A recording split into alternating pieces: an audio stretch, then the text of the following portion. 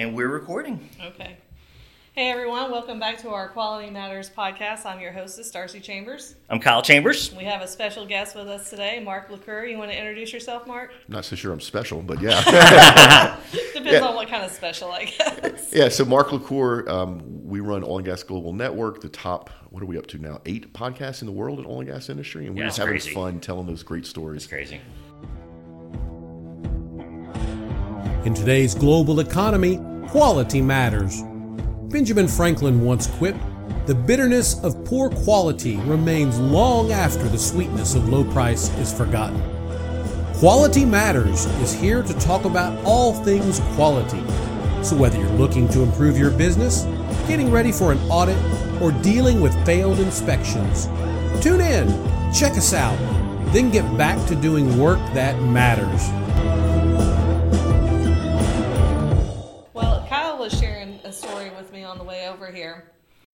He said he was on your 29th episode of your first podcast, which I guess is the Health and Safety Red Wing, sponsored by Red Wing. Were you on the 29th episode? I was number 29, and if we release this one next, you'll be 29. Oh, what are the odds of that happening? That's crazy. So it worked out perfect. Yeah, so it's pretty cool. It's pretty cool.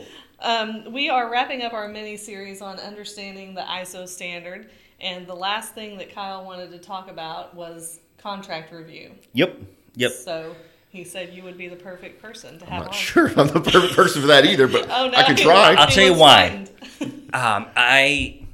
I used to look down on the sales team a lot. I didn't see quite the value that was there. I just thought I was bringing in business, probably, number of ways that could happen. What I didn't realize is how incredibly important that is to the actual functioning of the business and the quality control later on, maintaining all of these various aspects that are required by a quality management system, right? You got to know your requirements, you got to know your specs, you got to know your timelines, your schedules, your deliverables, you got to maintain that feedback. Like all of this is literally the front and the back of your quality management system. And you have tons of experience in this realm. Uh-oh. So I just kind of want to take a few minutes to chat with you about, what's it really take to not only just drive sales from the customer relations standpoint, but really the pitfalls that folks can run into that cause problems in production and quality after the fact. Yeah, so I have to go on the record here. I was that guy 20 years ago that used to sell stuff my company wasn't quite ready to sell yet. And so my sales engineers didn't like me, but my management loved me because I was bringing in revenue. Yeah, it's really interesting. So sales continuously changes, just like marketing. Now in 2019, a good salesperson is a problem solver, right? And a good salesperson is not somebody trying to make you buy something that you don't want. That's a horrible salesperson. That doesn't count as a professional salesperson, right? But from a sales point, you got to remember, even if you're not in a sales role, if you work for a company, you sell. You got to go to your boss and sell them an idea that you want to go to this conference. You got to talk to somebody about bringing a new quality management system in because you know in your heart that what you're doing now doesn't cut it, right? Yep. That's still sales. It is. And it's all about problem solving. It's all about being able to articulate why that solution makes sense, and then guiding the customer, whether it's internal or external, through the buying journey. Yeah. Right? This world is so complex, and we're all so busy that if you can't help your customer or your internal customer buy from you, right, you can lose some sales. Where if you can hold their hand and bring them through the process, and there is a process, it makes everything easier for them and for you. So, because this is something where I think sales oftentimes gets the bad reputation that I had for it, years back, is, and you're talking about like they're just pushing products on you or whatnot. So what are some of these things that, folks need to worry about with that sales process? And you're talking about, to make sure that they get what they need and guide them through that process. What's that look like? Yeah, it's a whole bunch of things. So first thing is you need to be able to identify a problem. And a lot of times your prospects know they have a problem, but they don't know the degree and they don't know what the solutions are, right? I totally agree. So first thing is you need to identify the problem. The next thing is you have to understand their business. I'll give you a perfect example. One of the super majors, the biggest super major out there, actually I watched about 7 years ago a company stand up a solution and then go out of business. So the oil and gas company had all their project management data in Primavera. Right, and they had all their financial data in SAP, and they paid this team of about 30 people globally each month to pull the project data out and the financial data out and put it in Excel spreadsheets so the leaders could make business decisions. And this company saw this and goes, we can fix this problem, right? We create a BI tool that would give it easy understand graphical interface in real time. What they didn't realize is this super major did not want to fix the problem. They wanted it in Excel. So that's a perfect example of you identify a problem that the client doesn't want to fix, right? So you got to find the problems that the clients want to fix, right? And the easiest way to figure that out is just have open conversations, like what's going on in your business today. But because everybody's so busy, the days of having what used to be called a qualification call is worthless. Nobody has time to sit and talk you through the problems they're dealing with. You as a salesperson need to go out and do your research up front, and you need to be able to go to the prospect and go, look, I know you have this problem. I know your HS&E incidences or your payroll or your applications recovery time or your uptime, whatever, is X, and I know you want it to be Y. I can help you get from X and Y. That's what a salesperson does. And if you can identify a problem that the prospect has that they don't know they have, that's even a bigger bonus. So that's like step one, is identifying that problem. Yeah. Step two is, can you build a business case? Can you help the prospect build a business case so they can sell it internally? The old days of decision makers, which I hate that name because they don't exist anymore. Companies have realized that having a single person that make a buying decision is not a good thing for the company. So that decision making is now done by a team, either formal or informally. And if it's formal, let me tell you something. The 3 or 4 guys that come to your meeting are half the team. There's another 3 or 4 people on that team that don't even show up to your meeting. You need to figure out who those people are, because each person has a different stake in the game. Even though you bring in the same solution, the CFO may see the solution as a way to increase shareholder value, right? The portfolio manager may see it as a way to make sure their projects hit their delivery dates, right? The frontline employee may see it just makes his day easier, right? Same solution, 3 different stakeholders, 3 different approaches, or 3 different ways they look at it, how it helps them. So then once you've identified the stakeholders, the next thing is the buy-in process. Every company's different. So in our case, we deal with a lot of big companies that sponsor our podcast. Sometimes their buy-in process is a year, right? You got to negotiate a master service agreement, right? That's months, right? You have to find the right people. You have to figure out where you fit in their budget. Maybe it's not a budgetary cycle. So sometimes it may take a year. So you have to have that heightened time awareness as a salesperson. And then finally, once you close the business, that's not the end of it. That's really the beginning. Because now you want to make sure they're happy. If they're not using your product or service, you need to know why. If it's not solving the problem, you need to know why.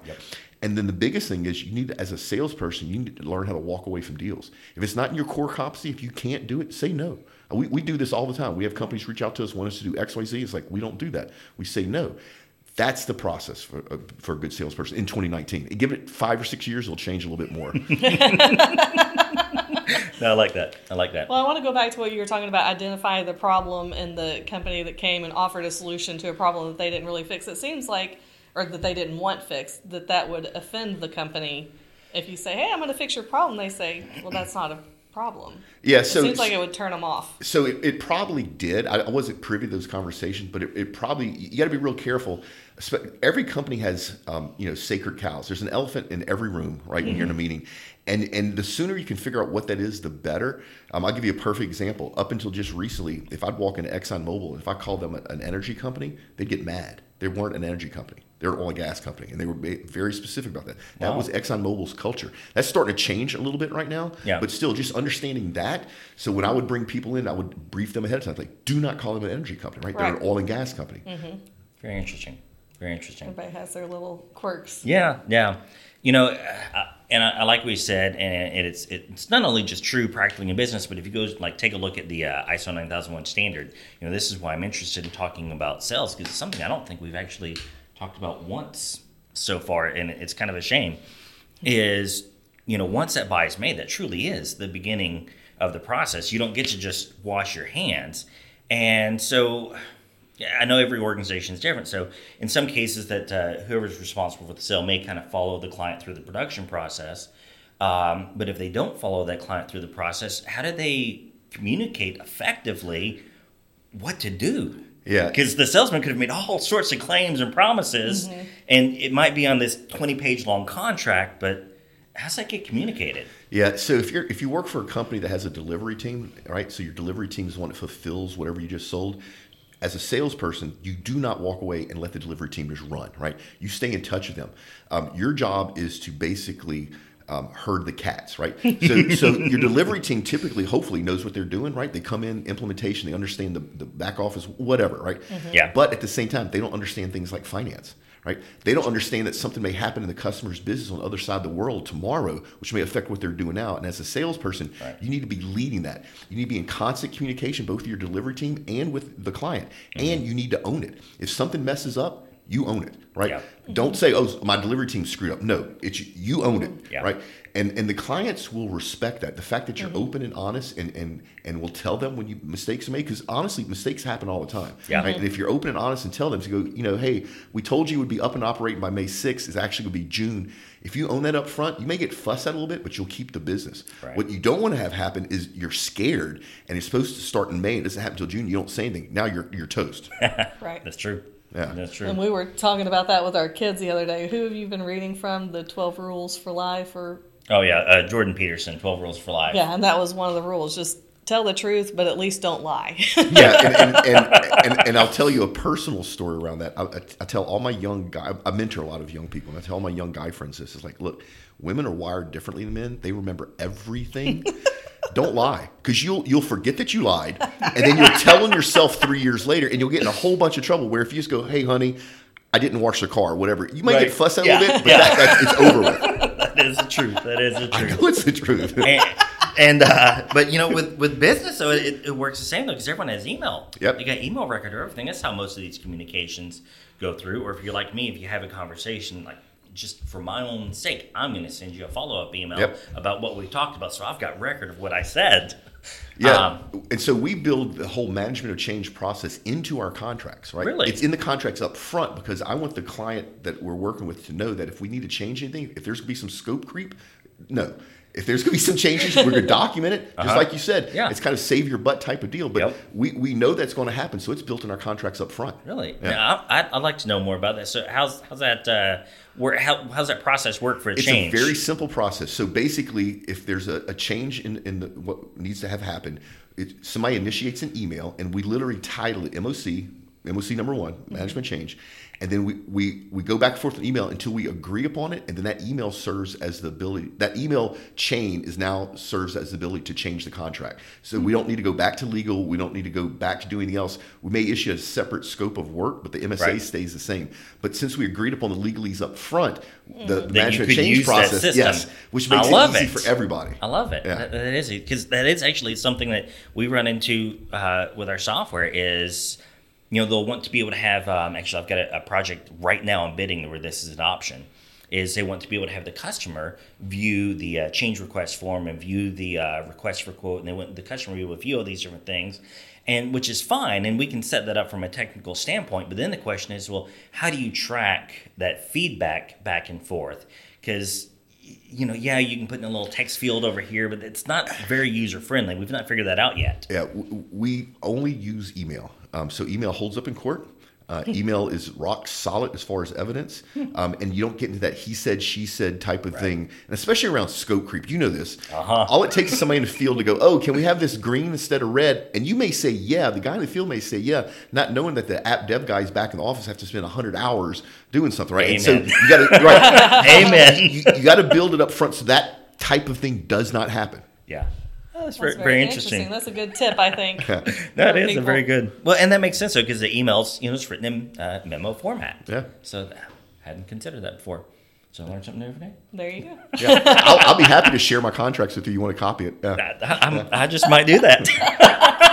Because it is like some of the things we do, because obviously it applies more with the software development side of things, but, like large consultation projects. I mean, sometimes people really change direction with where they want to go. And how are you going to judge, this isn't what we agreed to 6 months ago? Yeah, you got to be real careful when you're in a room full of people, which is actually the way we end up, before we sign contracts, we end up doing this whiteboarding session, get everybody on the same page. Mm-hmm. But you really got to watch people's faces and read body language. So if you say something like, well, this is going to cost $100,000 and somebody frowns, you need to own that and stop and go, hey, I noticed that you didn't like that. Let's talk about it. And typically they'll go, well, that's too much money.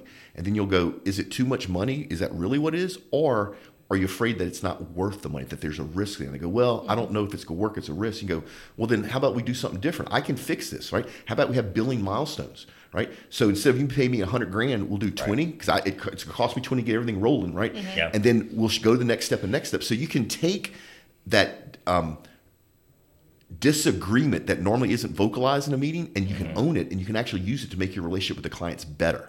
No, definitely agree. And, all this, it goes into set these client expectations, these customer expectations. And, again, this is just such a huge part of the quality management system that folks don't recognize. Like if you go, to the ISO 9001 standard, they've got this huge graphic that takes up the whole page nearly, talking about, the whole QMS cycle. And at the front of it is customer requirements, and at the back of it is customer satisfaction. Yeah. And this is the sales team is really the first and the last person to talk to them. Yeah, and it's a lot of salespeople, and you got to remember, salespeople tend to be compensated in a way that doesn't necessarily drive the best behavior, right? So in my Bell South days, I was compensated on new clients, and I was compensated on keeping existing revenue coming in, right? And at one point, they tipped the ratio, so it used to be 60% of my business, or my personal income came from new clients, and 40 came from protecting existing revenue. Well, one year they decided to flip that around. So what did I do as a salesperson? I went and offered discounts to all my clients to get them to sign up, right? Which actually hurt the revenue of my company. But the way they incited me drove that type of behavior. Yeah. And if you lead an organization, you got to be very careful how you compensate your salespeople. You got to make sure you compensate them in a way that drives the right behavior. And customer satisfaction in today's world as a salesperson should probably be about 20% of every salesperson's bonus or their commission is that. Right? Yeah. Because you want to keep those long-term relationships. Because in today's always-on marketing world, if you do bad business for a company and they have, 20,000 Twitter followers, you're toast. Right? That's true. Yeah. That's true. I hadn't thought about that. But no, it is. It's so nice. Like, we've got, several clients where, 3 years in a row we've done the audits for them. And so it's just nice to have that come in. And I didn't have to do any work to get it. I just had to send them an email every couple of months to see how things are going. Yeah. And then also think about the cost. Think about if you lost that client and you had to go find another client. Oh, gosh, yeah. How much money would you spend finding another client versus keeping that one? And I'll give you a little hint. You probably know that I have this oil and gas events newsletter. You know what that really is? It's two things. One is a revenue source for me. Bigger thing is it's my way to stay in front of our clients without me doing anything. Oh, yeah. They get it every month, Yep. so we're top of mind. They find it valuable. So something as simple as that, like in your case, you could put together a quality management newsletter, like here's the next 10 things that come for quality, and you have your client sign up for it. Well, now it's delivered every month automatically, right? You pay an intern $20 to write the thing once a month, and now that's what I do. My interns do our newsletter, and now you're in front of them every month, and they remember you. And see, you can automate that in today's world. Yeah. No, that's interesting. A lot of good tips. It is. It is. We were talking just for the podcast a little bit. This is totally not oil and gas related, but Gallery Furniture and Mattress Mac, and you talking about the commissions. I've been reading about what kind of what he did in the early days for his commission structure, and he realized that it was just really tearing up his company. Is that he had like whatever their quota was. If they hit the quota, they got a 10% commission. If they missed the quota, they only got a 5% commission. And so he found that he was really driving his people to sometimes not take care of the customer, very, very poor satisfaction. And so he attended one of Edward Demings, who's we've talked about on here before, but it's father of modern quality management. Like none of this would exist without him. He attended some of his seminars late in Demings' life. And just the first thing he did was to radically transform the way that he compensated his salespeople to drive exactly what you're talking about. It's to drive these long-term relationships. And, He put them on salary, didn't he? Yeah, put them on salary, but then also gave like some interesting compensations on top of it, where that was part of it was, repeat customers. Was you got compensated separately for that? Yes, that's driving the right behavior in his business. Yeah. So in our case, one of the things that we do is we set a goal, which is your quota, right, for our salespeople. When they hit it, I start paying them more. I give them accelerators, right? Why would you want to throttle back your salesperson ever? Right? It's the only person bringing money into the company, right? Yeah. Everybody else is a cost. Yep. So my salespeople, once they hit their quota, they start making a higher percentage they made before they hit their quota. That, in my world, that drives the right behavior. Yeah. I got one more question for you, because you talked about when folks, 20% of their compensation should be on customer satisfaction. I have seen probably 100 different ways that people try to gather that customer satisfaction data. What's your recommendation for folks? So let me tell you what not to do. What not to do That's a good. is to use SurveyMonkey and send a survey.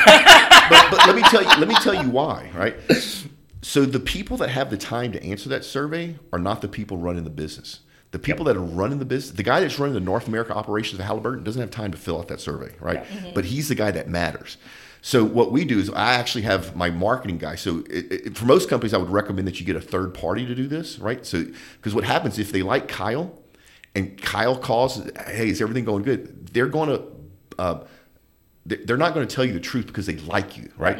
Right. So if you have this independent third party call in my case, I use my marketing guy. My marketing guy doesn't touch sales. Nobody's ever seen him in the whole process. Gotcha.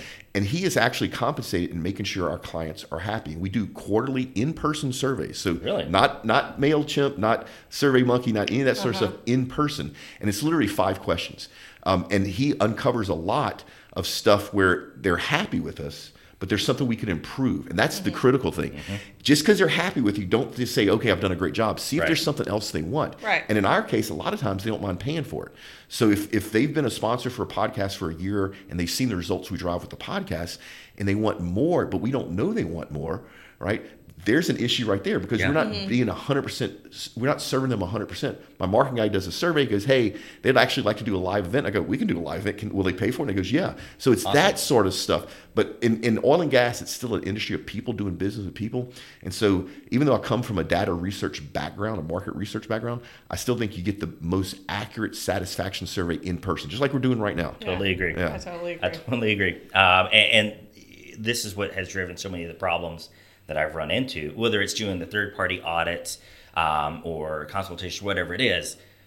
Folks they want simple, quick numbers, and they like those simple, quick numbers because then they can make a chart or a whatever graph or whatever they need, and then make an arbitrary decision off of, I like that bar, it's high, so we're going to go with that. It's always an emotional-based decision, and what they do is they use the data to make themselves feel better about the decision, right? So they manipulate that data. I'll give you a perfect example. This was a few years ago. I think it was Harvard. A bunch of students who did some research, and they found out that actually I say a few years ago. I think this was like 1995, so it's a while ago. But they found out that 91% of all child molesters in the U.S. had change in their pocket. Right, so their correlation was they could use change in your pocket as a predictor if you're a child molester. Well, that's just total bull, right? They're introducing a bias in that data, their own beliefs, and then they're taking that data to make it fit the situation. You and I both know it's crazy that you could identify a child molester with change in your pocket, but to them it made sense because that was their belief. So you're absolutely right, especially when you have an existing client. You have to make sure you really get to the root of what's going on in their business, and you have to do it on a regular basis because business changes. They may lose some people, may have new people come in, the culture may change, they may be on a rip, they may be making money left and right, they may be hurting, they may have to lay people off, and all that's going to change the way they interact with you and your product or service. I love it. You got anything before we wrap up? I think that's it. No, I think this is awesome. Just great advice. Thanks again for coming out, and I think it's just really cool to be on this side of the mic here a few years later. I just love what y'all are doing, right? We need more people out there telling the good stories of business, and that's literally what you're doing. Well, I guess before we wrap up, I have to say Kyle came to me and said months ago, I think we should do a podcast, and I just kind of smiled and nodded. And he said it for months, and then I met you for the first time we met together, and you said something about husband and wife, and I said, no, I don't know anything about this stuff. And you said, oh, that's perfect. And I was no.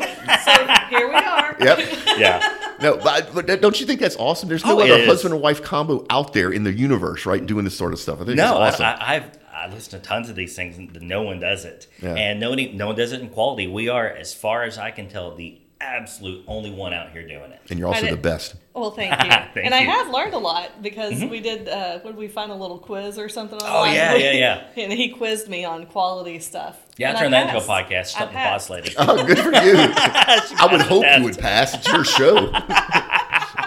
But no, I appreciate it. Thank you very much. Yeah, good seeing y'all.